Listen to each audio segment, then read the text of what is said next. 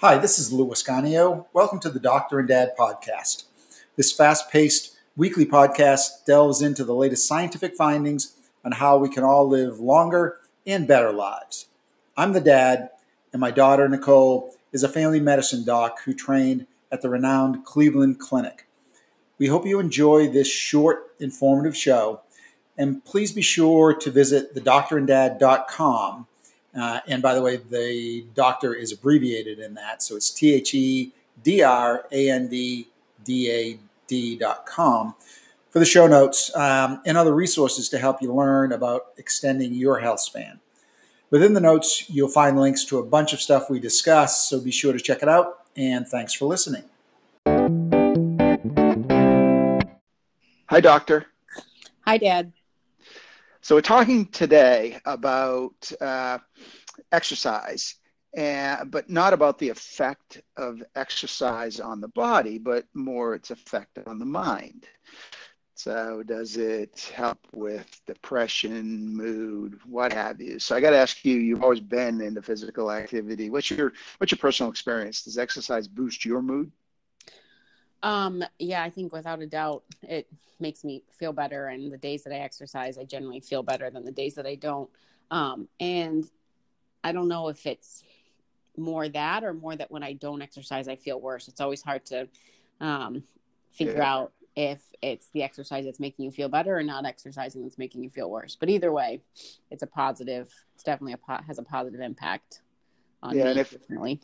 I think if exercise is kind of your habit routine, those days when you don't, is almost this guilt, I feel. Right. Yep. Absolutely. Which that's what's tough too, because you don't want it to be something where it causes, negative emotion if you have to miss a day, but it's a balance. Yeah. Of all the things you have to stress about, not exercising is something, or exercising is not something you should add to that list necessarily. Now, you've talked previously about how often you're dealing with psychological issues within your practice with your patients. Do you discuss exercise as a cure? Yeah, well, maybe not as this is going to fix you. But I always talk to patients about if they are dealing with, whether it's depression or anxiety,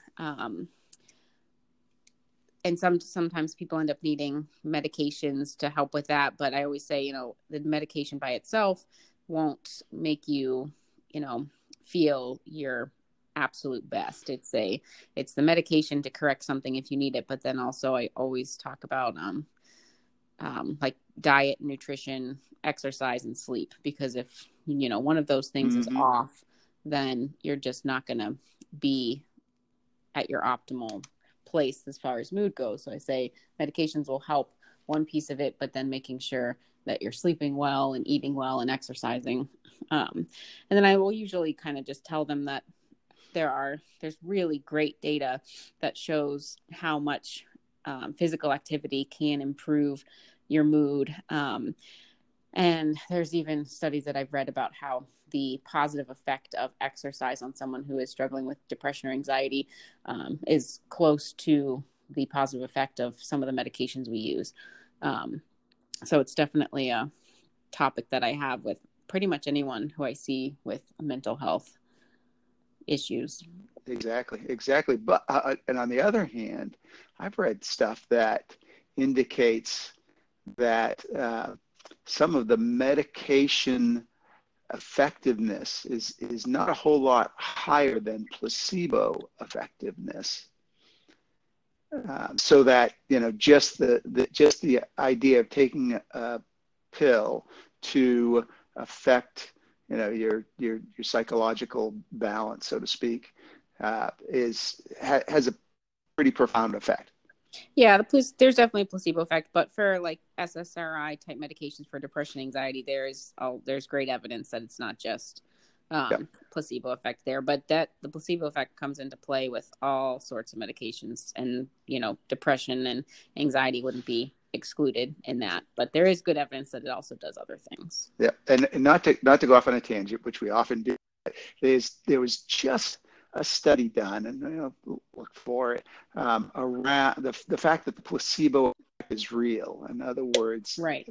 biological changes happen. Right. People take a sugar pill, let's say, Mm-hmm. that mimic to some extent the biological changes that happen when someone takes an actual medicine. Right, which is crazy. So it's not just like your mind is thinking it's working, your body's actually making something work. So you know, testament again to the mind-body connection, Yeah. the power Yeah. of that. So let's get into the study, because as you mentioned, lots of studies being done on the effect of exercise and mood and depression, what have you. This one, the title is an assessment of bidirectional relationships between physical activity, depression among adults, and they utilized a two-sample Mendelian randomization study. So that is a mouthful. I get the bidirectional relationship piece. So they're studying both possible directions of causality between physical activity and depression. In other words, does physical activity affect depression, and does depression affect physical activity, presumably rates? Help me with this Mendelian randomization study. Just what is it? What is it? Yes. So it's a really interesting thing. So we talked before about how the best studies for the best data are the randomized controlled trials where you're actually treating someone with something and treating another group without it, and you know, measuring things and controlling all the other outside variables. And that's how you know that you're cutting out a lot of the different types of biases that you can sometimes see, to make sure that your results really are the result of what you're doing. But that is difficult, time consuming, kind of all the stuff we talked about before. It's also hard to do any study where you think the outcome could be harm, because you can't test human subjects on something you think is going to harm them. So we use a lot of the epidemiological studies, or, you know, just surveys and that sort of thing. Right. So what have we observed, either looking forward, what happens, you know, to this group of people, or what happened in the past to this group of people with certain exposures. The problem with that is that there's different biases, because you're working with people's recollection of things, and there's confounding factors. So it just makes it so that you aren't able to ascertain as much information on the causality of anything. You can associate something, but you can't prove the cause.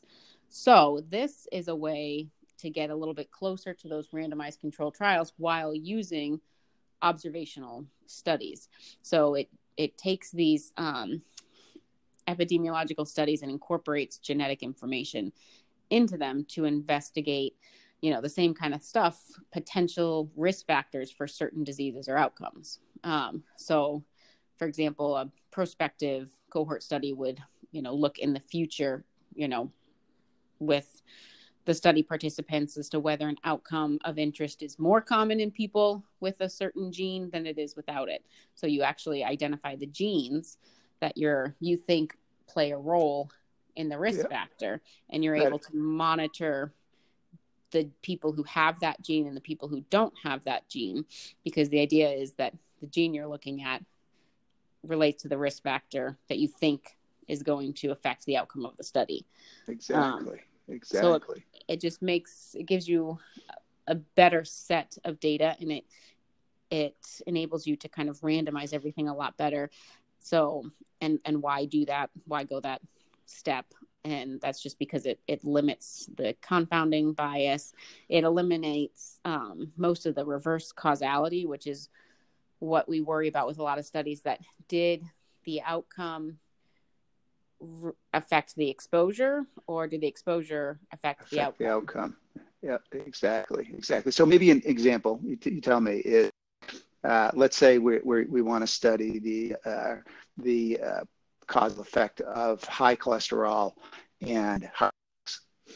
And instead of using measures of cholesterol level and then studying against heart attacks, we say, okay, we know these genetic markers mean you're likely to have higher cholesterol levels. So that's that we'll look at, and we'll look at the outcome being heart attacks related to those genetic markers, not necessarily related to that thing that we actually think causes it. Right. Yep. So you look at the genes for it and say, did these people have more heart attacks, the ones who had these certain types of genes compared to the ones who don't? Yep. And then you can try to infer more information from there. So it just gives, I guess it improves the validity of these studies, and makes the data a little bit more real. Yep. And so they call it Mendelian. I did some research on this after Gregor Mendel. So if listening, think back to their, I guess, high school biology.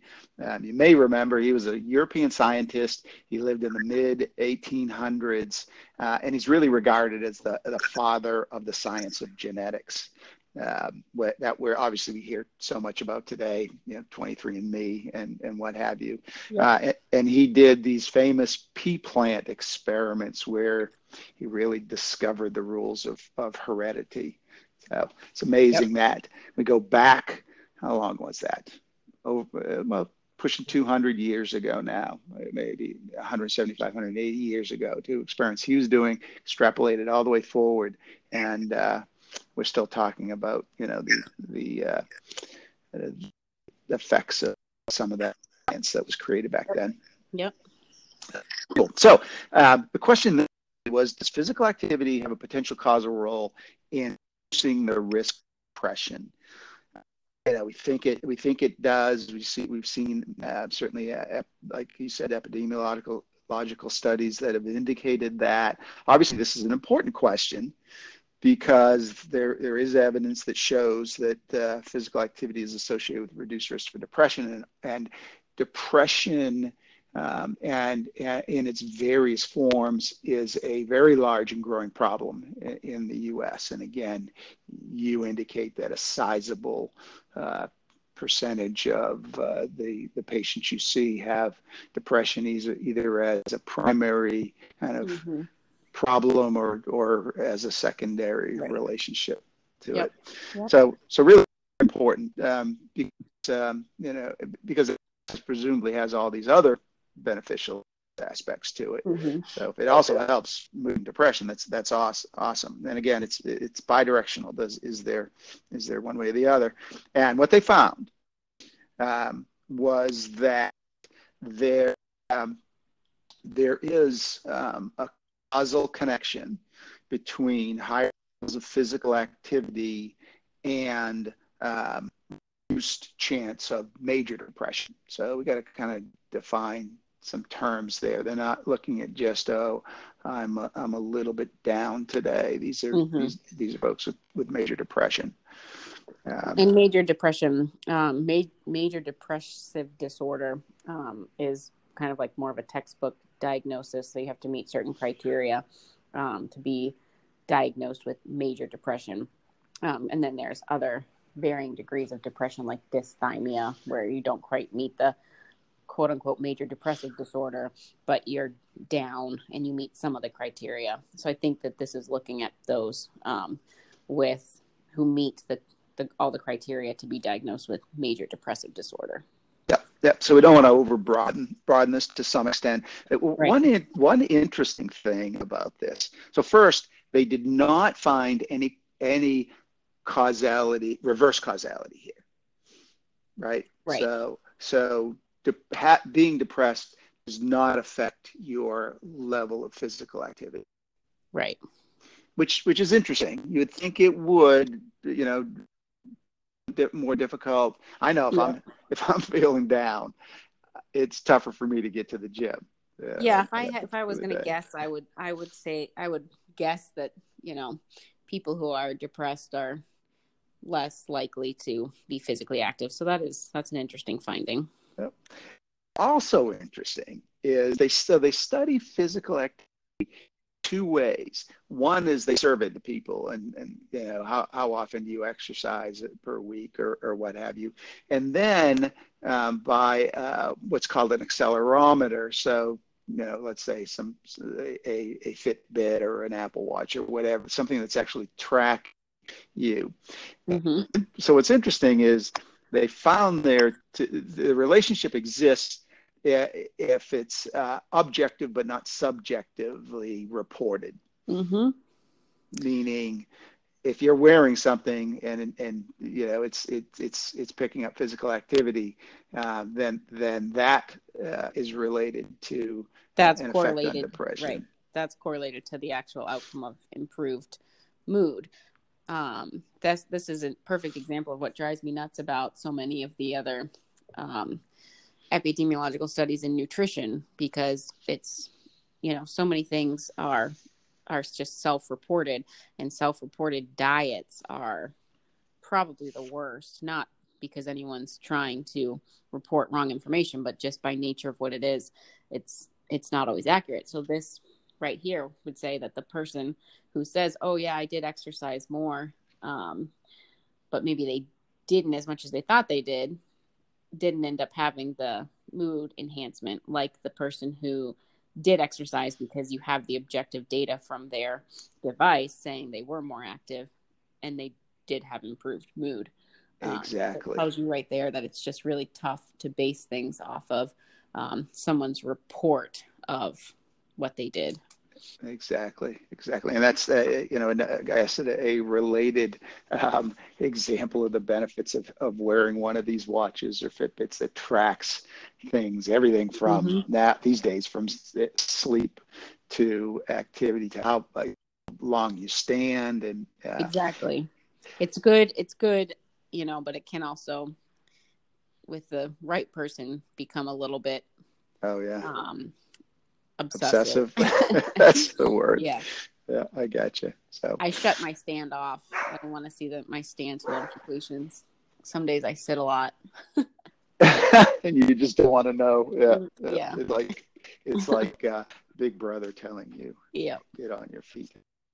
So now we're going to shift gears a little bit, because I want to talk a little bit about this, go from the study to a survey now, and we need to kind of define. This is a Gallup survey, so it's all self-reported. They're out Right. there just asking people questions. So I guess that's the limitation, definitely, for causal connections between exercise and mood or whatever. But to the extent that it supports some of this other, you know, clinical or epidemiological data, I think it is helpful. Wouldn't you agree? Yes, I do. And that's not to say that all of these observational studies have incorrect data. Many of them, probably most of them, in the end, the outcome is on track with what they've gathered. It's just, you always just want to be a little bit skeptical. Yeah, makes sense. And I would say for all of the specifics about what we're talking to you today, check out the show notes for sure. This Gallup study, I think, is interesting because it segments the population they survey by age. So they ask people, and it's 4 segments: 18 to 29, 30 to 44-year-old, 45 to 64-year-old, and then 65 plus. And they asked them both about their activity level, or more so their exercise level. So times a week do exercise in the prior week, no days, 1 to 2 days, 3+ days. So from no exercise to a little bit of exercise to fairly regular exercise. And then they correlated those responses with 3 different questions related to mood, let's say. First one was your overall optimism. So it asked the question of, you know, what do you think your quality of life is going to be like 5 years from now? Yep. I thought that was a really interesting way to measure it too, is, you know, measuring optimism by asking the question of how do you think you're going to feel 5 years in the future. It's just an interesting way to measure it. I think it's a good question. Yep, absolutely, and obviously you would expect Gallup to at this point. that's their Ask some good questions. core competency. Yeah, they got to ask good questions.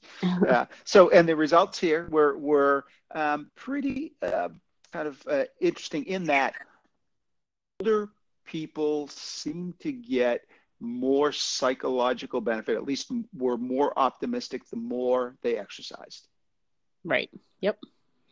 And that break point seems to be particularly on the 45 plus age point. Right. Yep.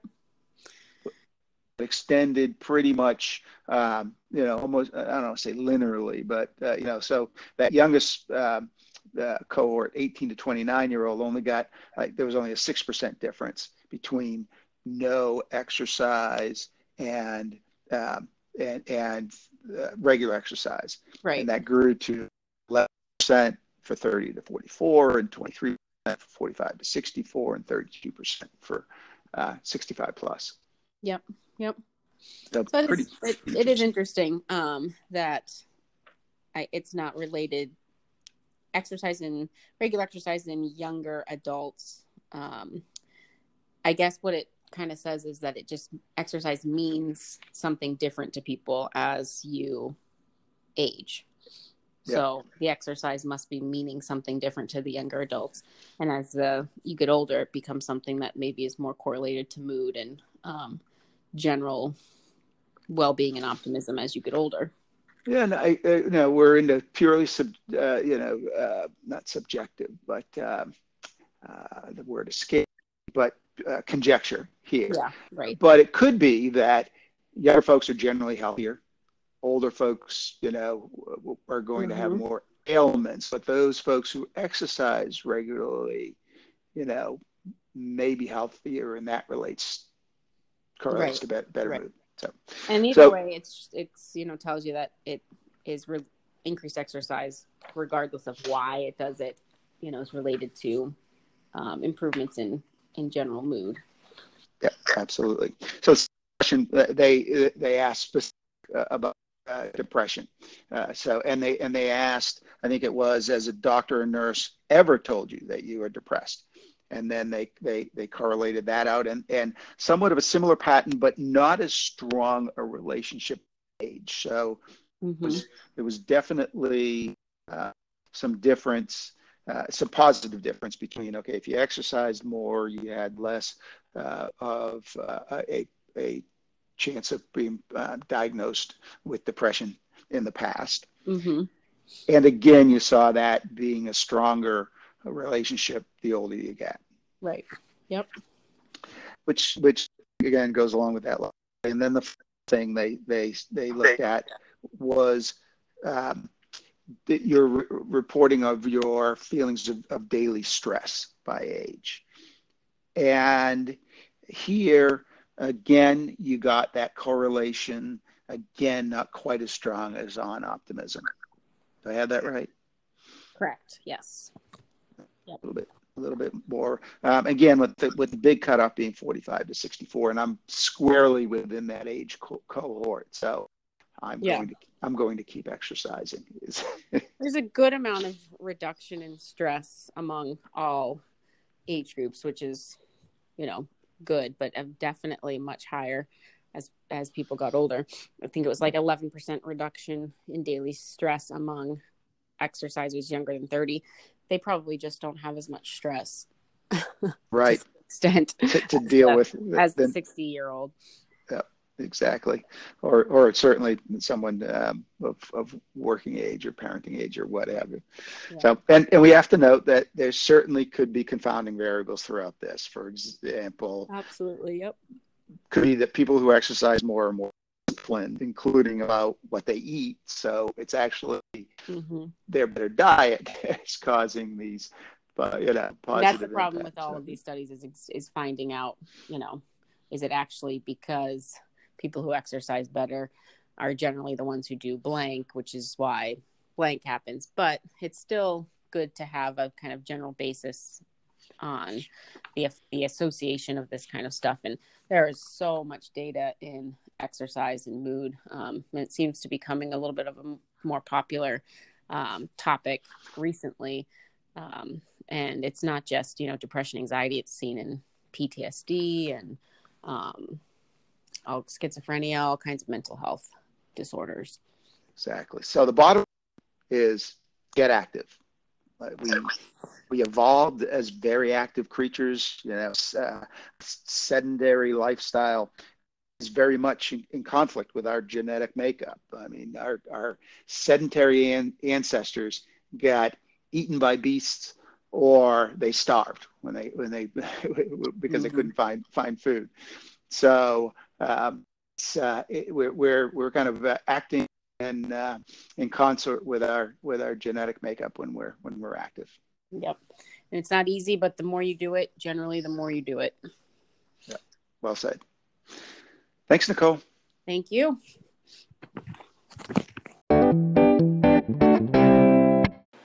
Thanks again for listening. You can visit thedoctoranddad.com, that's spelled THEDRANDDAD.com, for show notes to any of our podcasts, as well as other useful info on extending health span. Now the legal disclaimer. This podcast is for informational purposes only and does not constitute the practice of medicine, nursing, or other professional healthcare services, including the giving of medical advice. And no doctor-patient relationship is formed. Use of this information and show notes is at the user's own risk. The content of this podcast is not meant to be a substitute for professional medical advice, diagnosis, or treatment. Listeners should not disregard or delay taking medical advice or treatment for any medical condition they may have and should seek the assistance of their medical professional for any such conditions. We also want you to know that we take no funding from any product or service that may be mentioned on the Doctor and Dad podcast.